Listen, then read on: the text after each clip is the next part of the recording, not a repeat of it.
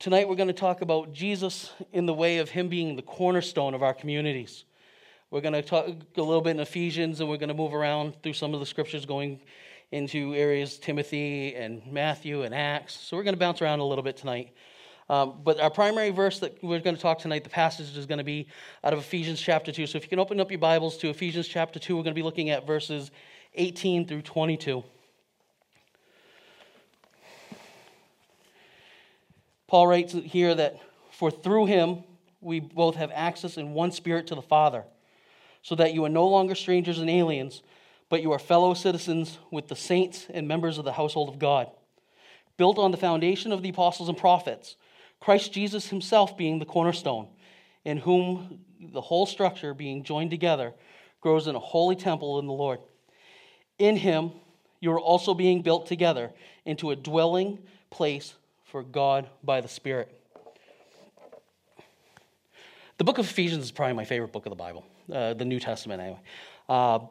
It's a message from Paul to the church at Ephesus explaining their identity in Christ, which is timeless because it also explains our identity in Christ. He wrote a great message here explaining to them of God's grace and love.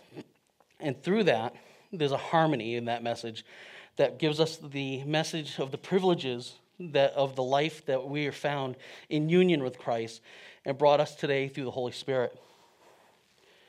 Looking at this passage here that Paul wrote, he's discussing a part of what they call the then and now message. In the beginning of chapter 2, he talks about being then dead in sins and now alive in Christ. In the second part here, 18 through 20, he talks about then being the life of pre-salvation and moving to the life now which we have in Christ. Paul's reminding them, as he reminds us, that we are no longer lost in the world, but we're found. We're found in Christ, who is the cornerstone of everything that we are and everything we're part of. Our family lives, our work lives, and within our church. Through this message that Paul writes us, you can really look at it as three different areas. Broke it down to a couple of different parts. The first being verses 18 and 19, where he says, "For through him we have access in one spirit to the Father. For then you are no longer strangers and aliens, but you are fellow citizens with the saints and the members of the household of God." Paul's telling us here that we are one in Christ, that we have access in one spirit to the Father. Through Jesus Christ, we have access to that Father, through him and only him. And he reminds us of this when he says in John 14, 6 and 7, that I am the way, the truth, and the life. No one comes to the Father except through me. If you had known me, you would have known my Father also. For now, do you know him and have seen him?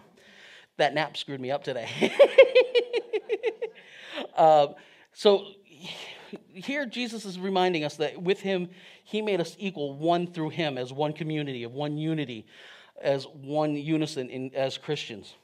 We have full access to the Father in him because of that unity. He tells us that we are no longer strangers and aliens. Because of that salvation that he freely provided to us, his grace has allowed us to be no longer set apart from him, but in fellowship with him and in community. We are one family. We're no longer trespassers. We're no longer transits. We are no longer transgressors. We are one in him. We are citizens with the saints. We are unified with all the saints of the past. We are united with other Christians. We are united as one, as the universal church. We all are united around that one cornerstone that is Jesus Christ. He continues on to talk about members of the household of God. Here, at that point in time, Paul was talking about the Jews and the Gentiles no longer being identities of their own, but being identified as one family in that united through Christ. That they have found new life in a new family, in a new community of Christ. He goes on to talk about that household of God in a way that he's reminding them, as he reminds us, that it's a group of people. We're not a household in just a building. The church is not just a household. It's the body of Christ, the body of believers, the body of the faithful that makes up that household. We are united in the saints in that household, whether the past, the present, or the future, through Christ being the center. He goes on to verse 20 and says that built on the foundations of the apostles and prophets, Christ Jesus himself being that cornerstone. The Message translation of the Bible loosely translates this to say, he used the apostles and prophets for the foundation. Now he's using you, fitting you brick by brick, stone by stone, with Christ Jesus as the cornerstone. Each one of you as believers of Christ is a stone in that foundation that continues to build every single day as more and more come to the faith of Christ. Every one of us is part of the bricks that build that foundation of Christianity, that our faith. And as members of that foundation, as the members of that house, we continue to grow and strengthen it in him and for him. Paul wrote that we built on the foundation of the apostles and the prophets. As we become Christians, it is important to understand that we are immediately part of that foundation, as I just mentioned. We are building from back when the apostles and the prophets first started the foundation of the early church, from the direct messages of Christ through to today, and continuing that building of his earthly buildings as we move forward for the glory of the kingdom. Paul goes on to say that Christ Jesus himself is the cornerstone. He is the direct and only connection we have with the Father. And through that, because of that, he is also the united and single connection that we have to other Christians. He unites us. He is that cornerstone, that linchpin that keeps us all together. We all come together for him. We're here as Christians because of Christ. The Greek word for cornerstone is actually a two-part word. It's kephalegonia, which literally means the head or corner of an angle. It's retranslated into cornerstone here in Ephesians, but it's also found in Matthew, Mark, Luke, and even in 1 Peter. The cornerstone that they're referencing is, throughout the scriptures, it talks about Jesus, is relating to Jesus Christ, and Jesus Christ being a figurehead or an important part, or that capstone of creation. And to put that in a little bit of context, during Paul's time, a cornerstone was a celebrated piece of building. On any public building, any building of significance in a town, they would place a cornerstone as a ceremony. They actually would celebrate it more and be more focused on the cornerstone than they would be the foundation or other parts of the building. The one that's on the screen is one that was placed sometime in 60, 70 AD that was named after a figurehead of the city it was placed in. And it was common to have ceremonies and naming the cornerstone because of they recognize the significance of that. Throughout the New Testament, we hear that and see that the foundation cycles around that cornerstone of Christ. Without the cornerstone of Christ, the foundation of Christianity, the foundation of our faith, can't exist, and the temple could not be built. Verses 21 and 22 move on to say that in whom the whole structure being joined together grows into the Holy Spirit of the Lord, and in him you are also being built together in the dwelling place for God the Spirit. Jesus joins us all together, and that's the theme of him being the cornerstone, is that he joins us together. As the cornerstone, he is what binds us. He is what builds us, and that's how we should be building our communities, where we build it outwardly through our evangelistic means or inwardly in our personal lives. He joins us together so we can grow into the holy temple of the Lord.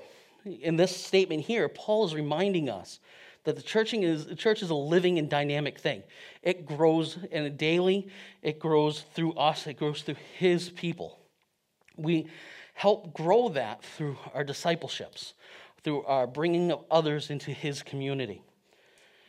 As such, being built stone by stone and brick by brick, we are those living stones.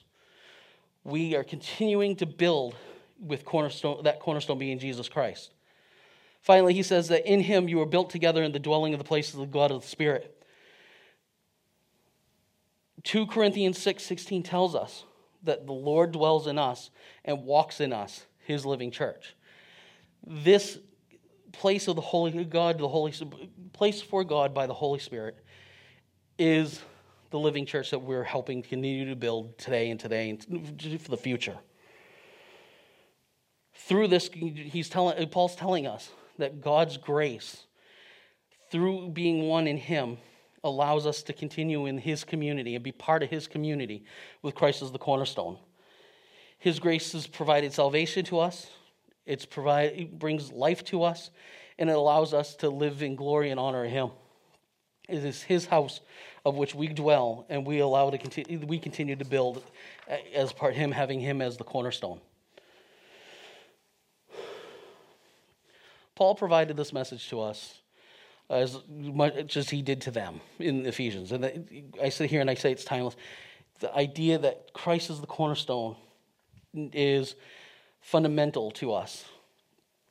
Without that, we are not united in him. We stay that lost that Paul talks about in that then and now. We're lost, but then we're saved. We're saved through him. That salvation, that blessings he's provided us, allows us to be part of his community. We're bonded with him in relationship with him. We're not just meant to bond with him and bond with other Christians, but we're called to bond with all people. We're called to bring others into the community of Christ. Jesus says in Mark 16:15 that go into the world and proclaim the gospel of the whole creation. Matthew 28 tells us of the Great Commission to go out and make disciples for him. He wants us to share him. He wants us to know him personally. He wants us to know him intimately. He wants us to live with him as the center of our lives and go out and share that with others. We're called to know him, to love him, to obedient to him, but we are also commanded to go out and share him. We are called to bring the cornerstone that is Jesus Christ in all communities of our life. So, understanding that and understand what Paul's talking here in Ephesians, what's it look like? What does it mean for Jesus to be the cornerstone of our communities? We talk often of us as Christians out in the outside community, going out, doing outreach, doing evangelism, doing projects for the neighborhood so they can see Christ actively as the outward church. But we don't spend a lot of time talking about our inward communities, our families, our personal work lives, and even the church inside itself.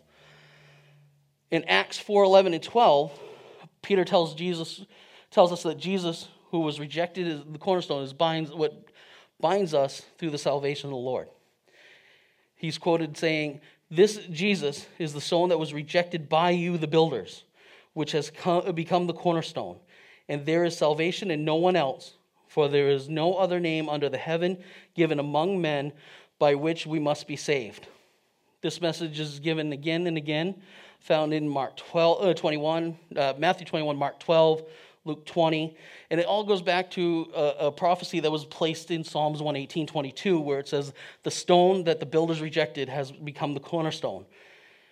They knew then that somebody was coming that was going to unite us and bring us all together as one. For him to be the cornerstone of our communities, it means that we must place him, the cornerstone, as the cornerstone of the foundation of all areas of our lives, whether it's, again, family, work, or the church, whether it's, we're commanded through the scriptures in 1 Timothy 4:11 and 12, "Command and teach these things. Let no one despise you for your youth, but set the believers as an example in speech, in conduct, in love, in faith, and in purity." Jesus expects us to place him at the center of our lives. He expects us to be the center of how we build our relationships, how we connect with others, how we represent ourselves to others. Because when we are representing ourselves, we should be representing him. They should be seeing him, not us. We need to strive to make our lives, in our personal lives and in our communities, to be Christ-centric. We must reflect Jesus in all of our actions, all our abilities, all our relationships, and everything that we do. There's an anonymous quote. I've heard it in several different versions, but the one that I picked was that you may only be the Jesus some people ever see. And I was going to look this up this afternoon. There's been studies recently that have said that there's more Christian believers in the United States than believers now. Recently, there was a study that came out that said that there's more non-believers in Maine than there are believers in Maine. We need to, as Christians, represent him in the community, because we need to show him. We're commanded to show him.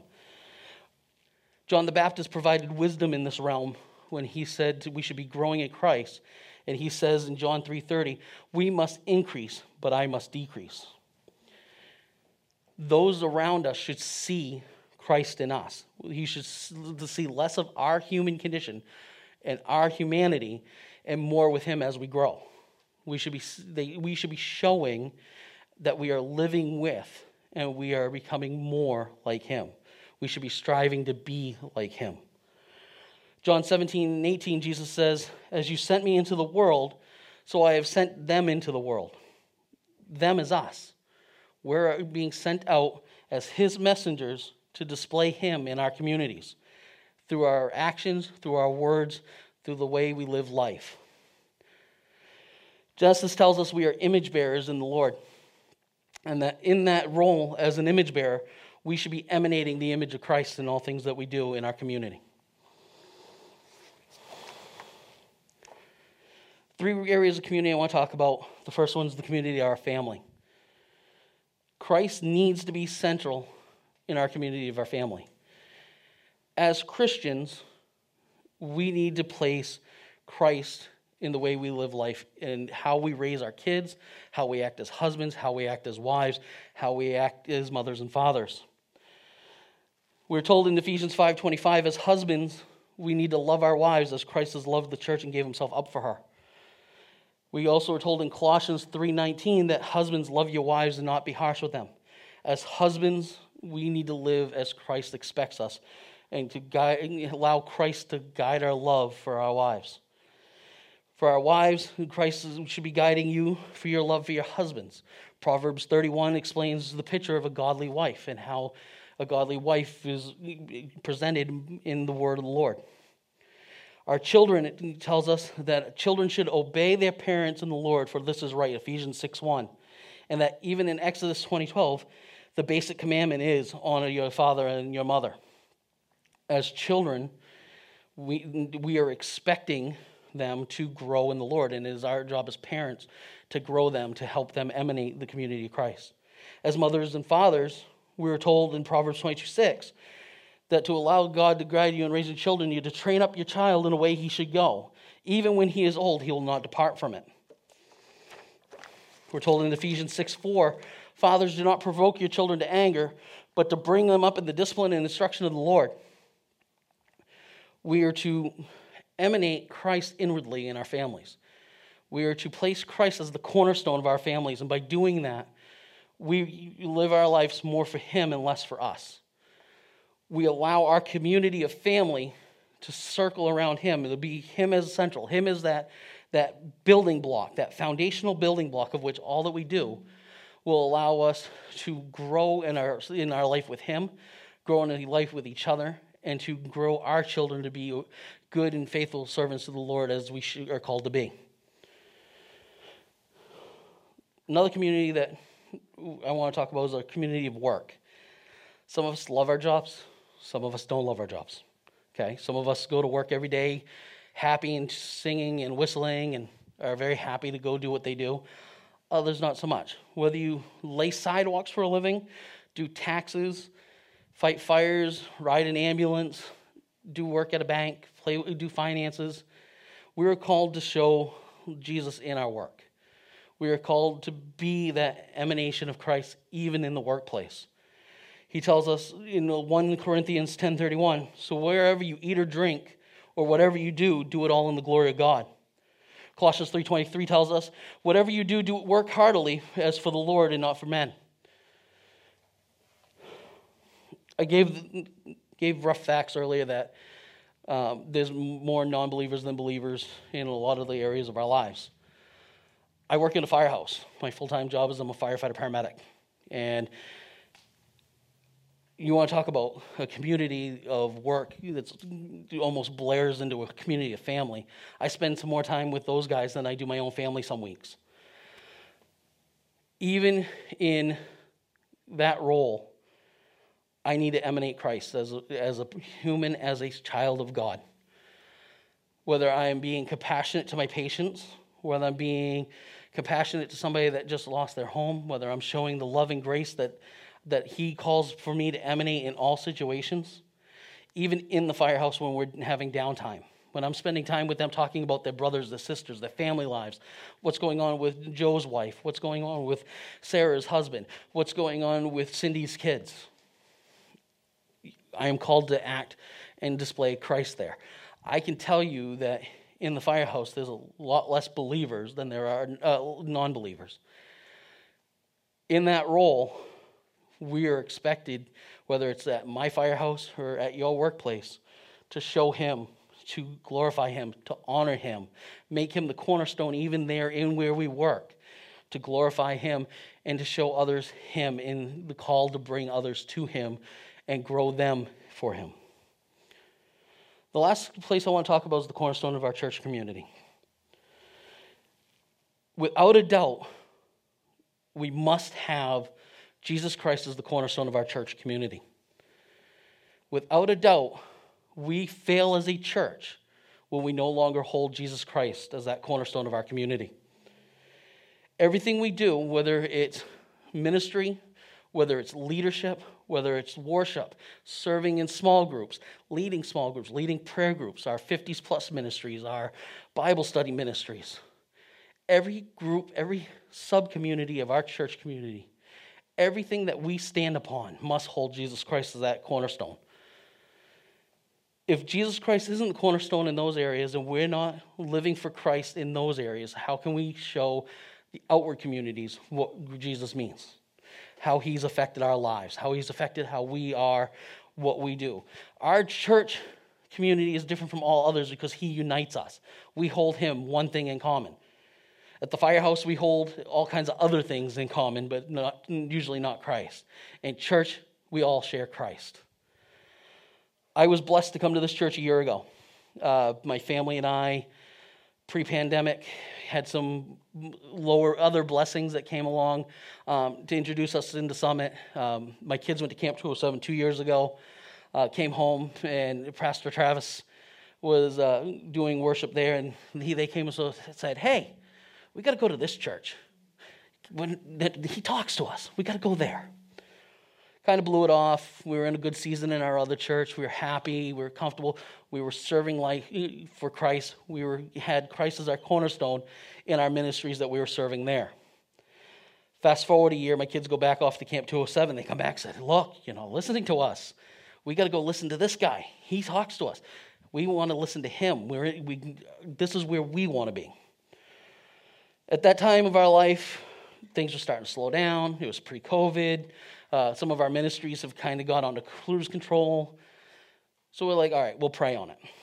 Fast forward through the winter, a lot of things changed. A lot of things kind of dust settled. We prayed on it a lot. We kept asking for a sign to kind of tell us where God wanted us to go for ministry from there. March, the week before COVID hit, I'm down in Massachusetts with my family. We're down at Great Wolf Lodge, of all places, in the middle of Massachusetts, well away from here. And in the pool area comes this big, tall guy with his family. Travis, Kristen, and the kids just happened to walk in, of all places, Massachusetts. I looked at Katie and said, "I think that's the sign we've been looking for." Got talking, promised each other we'd meet up for coffee. Coffee didn't happen because COVID hit. Now, Travis and I hit it off after somewhere in between all that. In a different church setting, we met together. He's a Liberty alumni. I go to Liberty. At that point, I had just graduated, so we had a lot to talk about. Sports, not so much. That's a whole nother community that we could talk about, is where Christ fits into sports. But fast forward to COVID, we started looking at our church community and this church community, and ultimately, the Lord placed us and blessed us here to come here in the new season into this church, of which we as a community hold Jesus as that cornerstone. And I am blessed and blessed that you guys have welcomed me and my family as you did into this church, because here in our communities and in what we do here and what we do in all our other ministries, we hold Jesus as that cornerstone. We serve to and exalt him in the Great Commission. And that's what we're called to do. We're called, whether we're sitting here on a Sunday morning, sitting here on a Sunday evening, on a beautiful Sunday as this, on the Tuesday mornings that we come in for Bible study, or Wednesday night, the prayer groups, that we stay obedient to him. We place him at that center, him as that cornerstone, and exalt him and honor him and obey him. And in such, that changes our lives and grows us in him, so we can go out and show him in our communities that we go out into, or to take home to our families, our works, the firehouse, the ball fields. So I got the one thing that underlies all this is Jesus, and that he must hold the place of the cornerstone in every area of what we do. So I'm going to ask a couple of questions, and then the worship team is going to come up. The first is this: is Jesus the cornerstone of your communities? What would it look like if we put Jesus in the center of every community we're part of? What would it look like if we built our communities around the cornerstone that is Jesus Christ? Please pray with me. Father, we thank you for giving us Jesus Christ, of which that we can place at the cornerstone of all that we do, Lord. Thank you for allowing us to be in relationship with you, Lord, and serve you and be obedient to you, and through Christ go forth and show your glories. Lord, I ask that as we all walk out of here tonight, Lord, that we all look at how we can further place you, your Son, Jesus Christ, at the cornerstone of all the communities that we are part of and at the life that we live, Lord, here on earth. Lord, I pray to you that each one of us' hearts are for you, Lord, and that each one of us grow closer to you and show others who you are through us. Lord, we love you and we thank you for the magnificent things that you do for us, Lord, and allow us to continue to serve you and be obedient to you. In your name we pray. Amen.